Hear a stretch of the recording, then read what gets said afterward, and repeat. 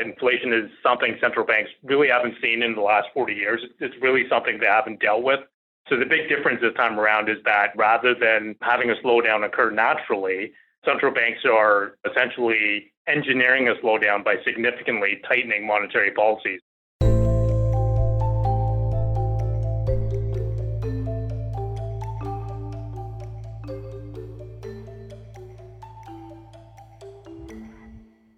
Welcome to Views from the Desk, a special edition of the BMO ETFs podcast. In these timely episodes, we provide the latest investment news and expert commentary on the markets, the economy, and investing. Brought to you by BMO Global Asset Management. With a possible recession on the horizon, investors are wondering if there are similarities between the current environment and economic downturns in 2008 and 2020. In today's episode, portfolio managers Chris McCaney, Alfred Lee, and your host Mark Reyes discuss what makes this downturn different. They also look at the yield curve, mortgage-backed securities, dividend ETFs, and Canadian banks. Before we hear from the team, please consider subscribing to Views from the Desk on your preferred podcast platform. And for many more ETF insights and resources, visit the new and improved Canadian ETF dashboard at bmoetfs.ca. Hello, and welcome to our BMO ETF weekly insight call with our team of experts. I'm today's host, Mark Reyes, Head of Product for BMO Global Asset Management. I'd like to thank everyone for joining us today. We really appreciate your time. Today we have Chris McCaney and Alfred Lee on as our portfolio manager experts to cover a bunch of questions that have come in from advisors. I'd like to thank both of you for joining us. Thanks, Mark. Thanks, Mark. Good morning. Morning. Well, let's get right at it. Certainly a lot of questions coming in around the yield curve and trying to look forward. So the curve, of course, looks very flat at the moment. Advisors are hearing a lot in the news about rising rates and certainly short-term Bank of Canada activity. But what is impacting bonds if you look towards the long end, let's say from 10 years and further out? We certainly have concerns over an economic slowdown starting to increase. So as a bonus part to this question, does this look at all similar to where we were if you look back to around 2007 heading into 2008? Thanks.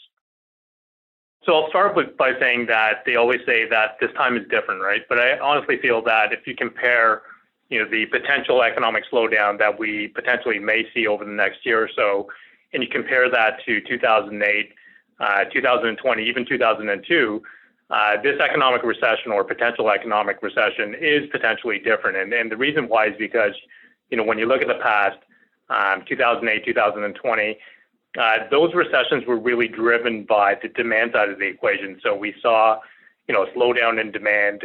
This time around, it's really been driven by the supply side of the equation, which has really led to inflation or the lack of supply leading to inflation. So, when you look at inflation, inflation is something central banks really haven't seen in the last 40 years. It's really something they haven't dealt with.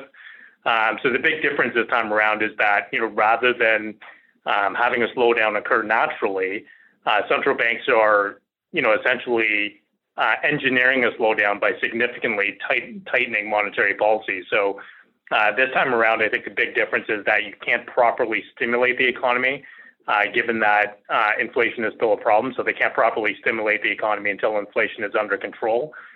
So when you look at the yield curve, I think, potentially yields, especially in the middle of the curve or the belly of the curve, could be, somewhat resilient. But if you are looking, further out in the curve, so if you look at, yields 20 years and beyond that, they are starting to come down a little bit. They've gone down, 40 basis points if you're looking at the Canadian 20-year.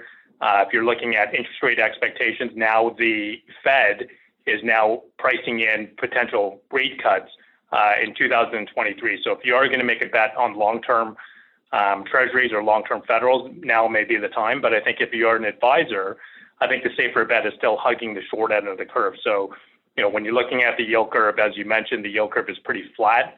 So, the difference between the 5-year and the 20-year is really just 20 basis points at this time. So I think if you're an advisor, I think you still want to, allocate to things like ZCS, which is our short corporate, ZSP, which is our short-term bond. I think those are good allocations to get, allocation to the front end of the curve. When you look at the yields for ZCS, yield to maturity is 4.5%. ZSP has a yield to maturity of 3.7%, so levels we haven't seen in quite some time. If you do want to make a bet on the long end of the curve at this point, however, the way I would play it is essentially using a barbell where you get exposure to the short end and get exposure to the long end as well. The majority of the exposure I would use ZCS. So if you're hugging the short end of the curve, you're maximizing yield as well, but you have a small allocation to something like ZFL. So by using this barbell approach, I would definitely put, again, the majority into ZCS, a minimum of 80%. And then when you want to make an allocation to ZFL, I would put no more than 20%. So again, the way I would play it is using the barbell if you do want that exposure to the long term. Great. Thanks for that update, Alfred. Let's stay with fixed income as well. Can we get your comments on ZMBS or mortgage-backed security ETF? Advisors are certainly asking about the stress they're seeing in the housing market and wondering how that may or may not impact this ETF. So as you answer, can you speak to the mortgage guarantee as well? Thanks. Yeah, it's a good question. I think, with the Bank of Canada aggressively raising rates over the last year or so, or over the last couple of months, I think it's natural to think that, what are the impacts on the Canadian housing market? And then more specifically, what's going to be the impact on defaults as well? So, just to walk through the basics, mortgage-backed securities essentially are mortgages that are pooled together. They're originated and then sold off to investors. So how they work is essentially very similar to bonds where they pay a coupon. The primary difference is that because mortgages amortize over time and because there's prepayments, mortgage-backed securities essentially operate very similar to a sinkable bond. So, I think when you think about mortgage-backed securities, one thing I would point out is that MBS in Canada is very different from the U.S. MBS often gets associated with bringing down the U.S. economy and triggering the financial crisis in 2008. One thing I will point out is that it wasn't necessarily mortgage-backed securities that were necessarily the culprit. When you look at the assets that went into the U.S. mortgage-backed securities, that was more of the problem, right? So, in the U.S., think back in 2008, there was a lot of the subprime debt, the acronym, NINJA loans, which is essentially no income, no jobs. In Canada, the mortgage-backed security market is very different. It's fully guaranteed by the CMHC, which is a Crown corporation. When you look at ZMBS specifically, they invest in 975 pools. So that's essentially the 5-year residential fixed mortgages, which are completely insured by the CMHC. So two key differences I would note is that the quality of the assets going into the mortgage-backed securities in Canada, there's no subprime. So they're all high-quality loans, all fully insured as well. So if we were to see defaults in mortgages and if defaults start to rise, the CMHC would essentially backstop all the MBS pools and make them whole. So, if you are an investor investing in mortgage-backed securities, the credit risk that you are taking on is essentially the credit risk of the CMHC, which is, again, a government agency. So, if you are investing in mortgage-backed securities, you're almost investing in a federal bond. You're getting a little bit of a pickup in yield just because, mortgage-backed securities aren't necessarily as liquid as a government of Canada bond. So there is, a little bit of a liquidity premium that is tied to it that you're going to be compensated with. So I think if you are looking at mortgage-backed securities or ZMBS, I think it's good for investors that want a short duration product. If they want something that's AAA credit rating, so I know a lot of advisors, some of them deal with municipalities where they have strict restrictions in terms of having assets that are AAA rated. So this is a good product for mandates like that where it needs to have a high credit rating. And when you compare it to federal bonds, you're getting about a 15 to 30 basis point pickup. So I think ZMBS is a good tool for advisors. It allows investors to easily access the mortgage-backed securities market. But in addition to that, you get the benefits of an ETF as well, which is the liquidity, and you're getting diversification as well. So instead of investing in one single pool, ZMBS is going to allow you to have access to right now between 48 to 50 different pools. So again, you're getting that diversification and the liquidity of an ETF as well. Right. Thanks for that update, Alfred. Certainly a lot of questions coming in with the emerging and expected continued stress in the housing market. So great explanation of how this ETF has that backing from CHMC.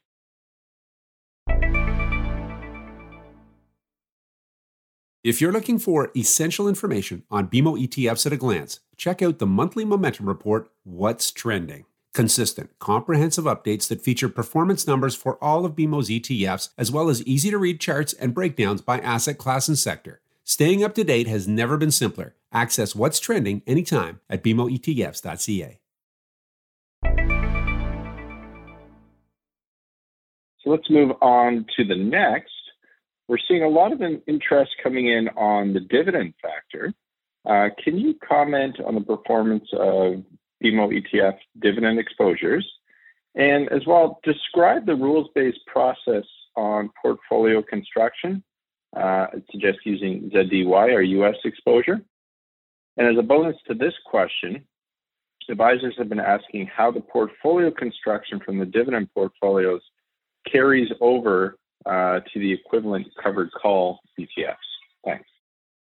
Thanks, Mark. And certainly we have seen a lot of interest in the dividend factor given the recent performance.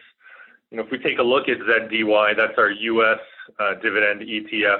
Comparing that to the broad market, the S&P 500 or other broad market measures, looking year to date or 1 year, there's about a 10% outperformance versus the broad market from that dividend factor. And it's not just in the US. If you look at ZDV, our Canadian, or ZDI, our international dividend funds, again, relative to their broad markets, there's about a 6 to 8% outperformance in those regions as well. So globally, investors have flocked to dividend-oriented strategies. And really, it's because they're looking for those companies that are generating high levels of cash flow, today and in the near future.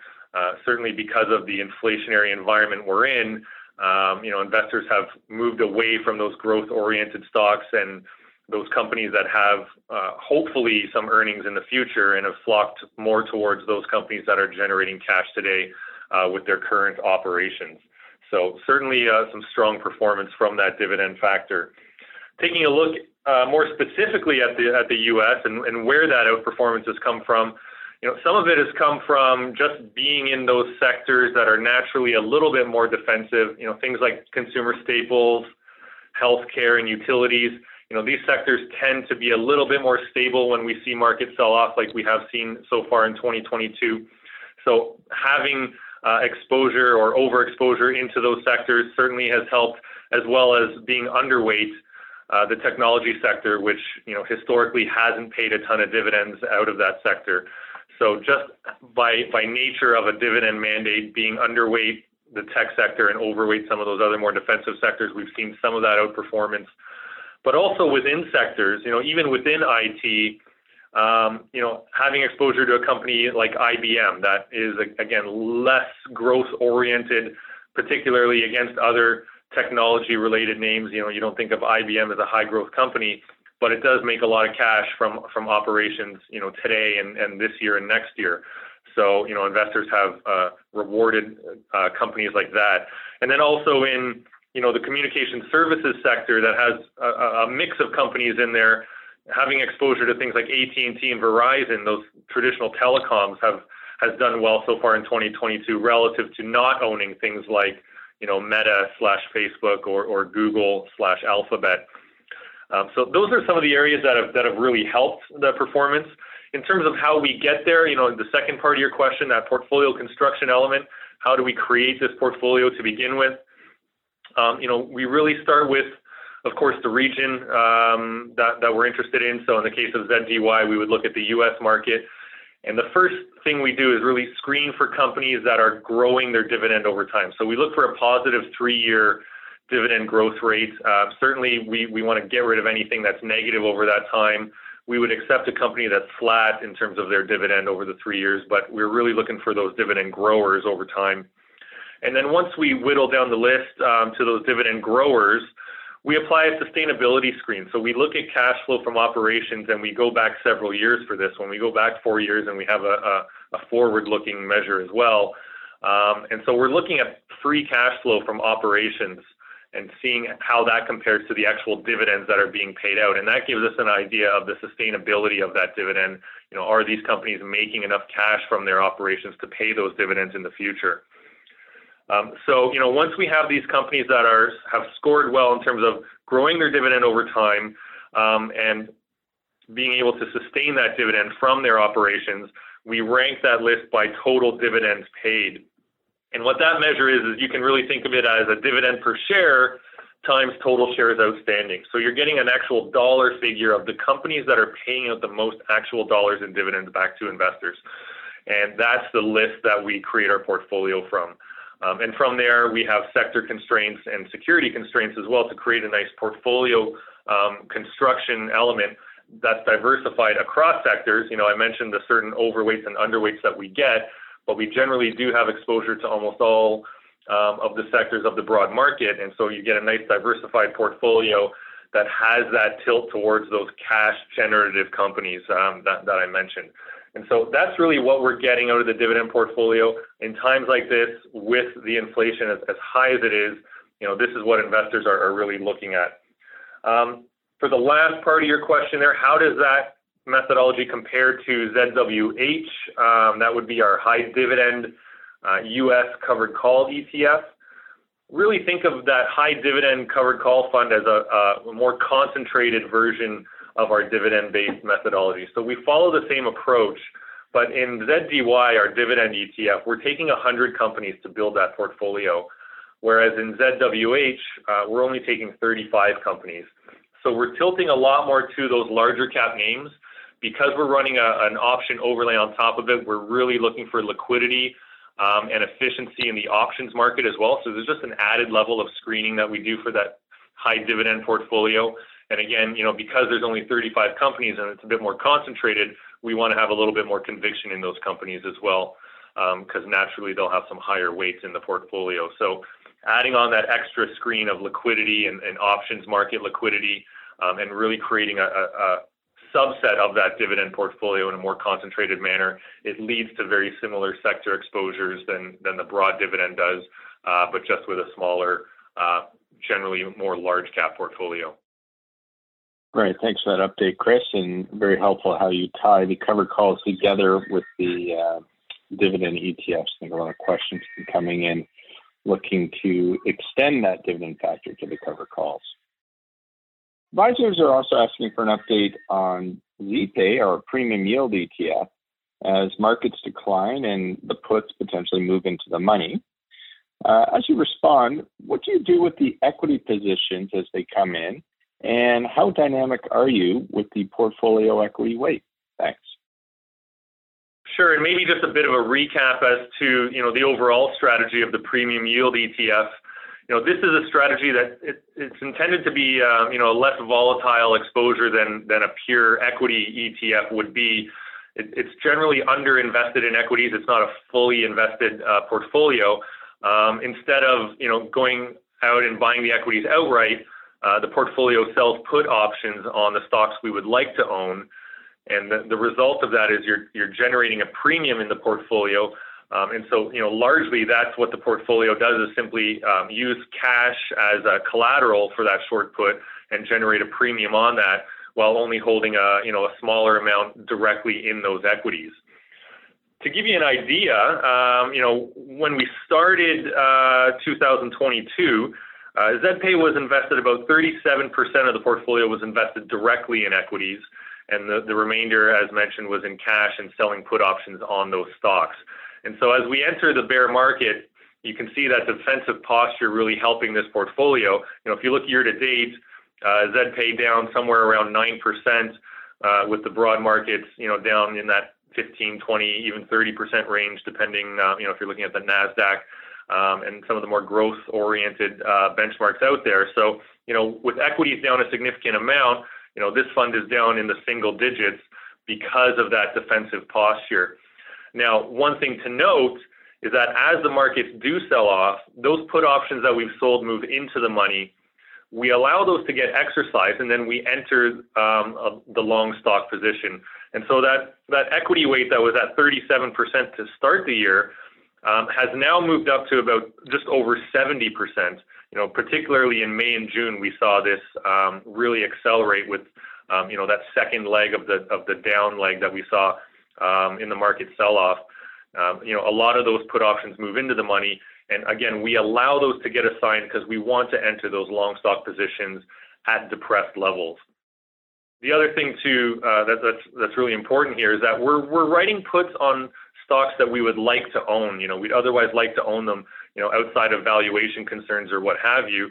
But we want high quality companies that, if we do get assigned on these stocks, we're fairly comfortable owning those stocks in a long position. And so, you think of companies like, Apple and Microsoft, for example. These stocks are down about 20% year to date, maybe 25% off their all-time highs. The fund has some exposure to those, but the puts that we got assigned on have a strike price much lower than obviously where the stocks started the year at. So the market has sold off, 15, 20, 25%. But the stocks that we own they're only down, a couple of percent from where they got assigned in those put options. Let's call it on average for the largest weights in this portfolio, we're about 5% trading lower than where the portfolio entered those positions. So now we have a portfolio of high quality stocks that have been bought at, pretty reasonable valuations. And if we see any sort of market comeback, that's where the other side of the strategy comes into play. Similar to what we do in our covered call portfolios, we'll start to write call options on these stocks, on these long positions that we have direct exposure to. And as the market rallies, we'll allow those stocks to get called away. If they do move past what the strike prices are on the call options, we'll allow those stocks to get called away. And so we're really trying to reinforce this buy low and then sell high sort of mentality. And at the same time, we're getting paid on both sides of that transaction because we sold the put to enter the position.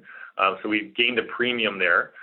We buy those stocks, again, at somewhat depressed levels from where they were trading to start the year.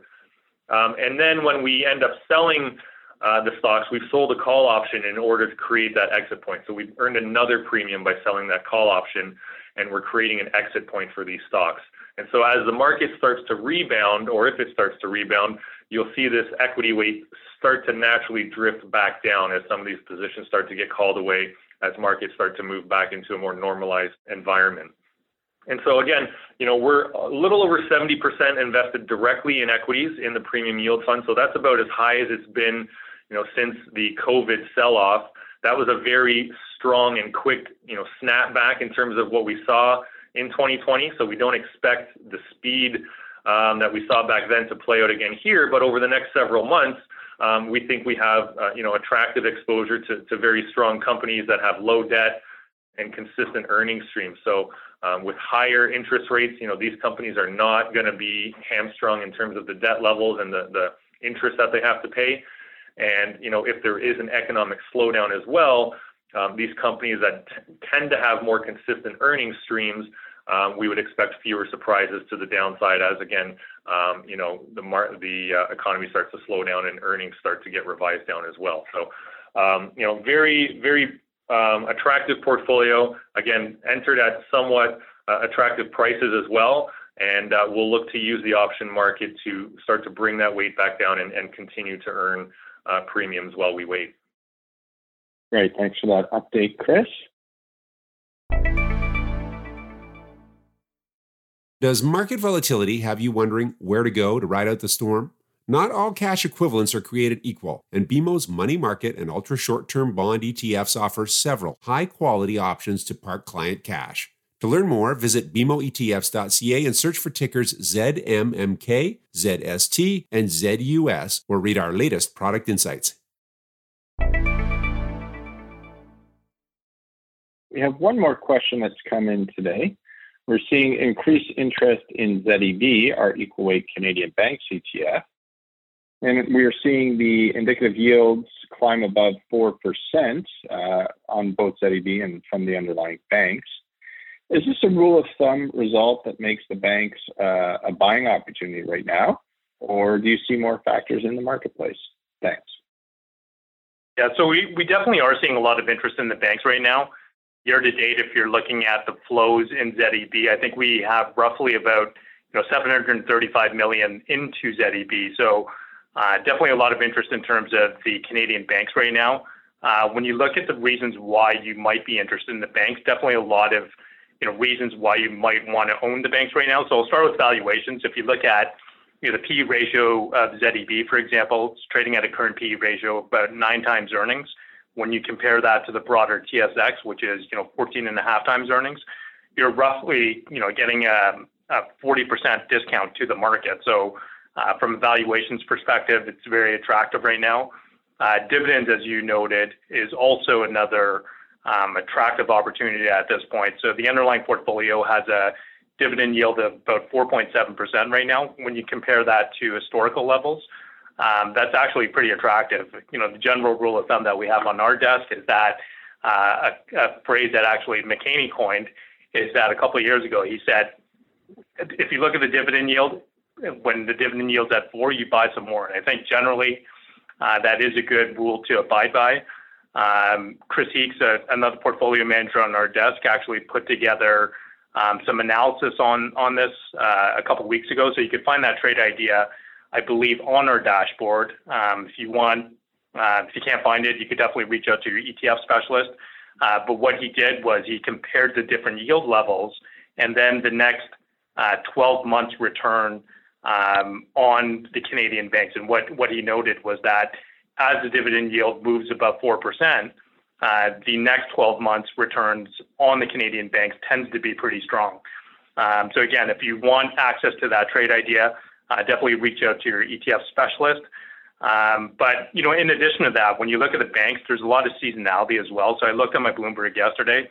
What I noticed is that over the last 10 years, when you look at ZEB, the back half of the year, it's the last 6 months of the calendar year, performance tends to be stronger, especially in the month of November. That was the month that stood out, and I think that's really due to banks having their fiscal year end at the end of October. So I think for the most part, banks have historically outperformed in terms of the market expectations. But all in all, I think a lot of investors right now, they are pointing out that when you look at the yield curve, it is a flatter yield curve, which all in all tends to be a negative for the bank. They generally reference the difference between the 2-year and the 10-year. What I think investors should be looking at, however, is the difference between the Bank of Canada overnight rate versus the 5-year. Essentially, when you look at banks, they essentially borrow using the Bank of Canada overnight window, and then they lend on the longer term rate. So using the 5-year, that spread is actually widened. So a lot of talks about a potential economic slowdown right now.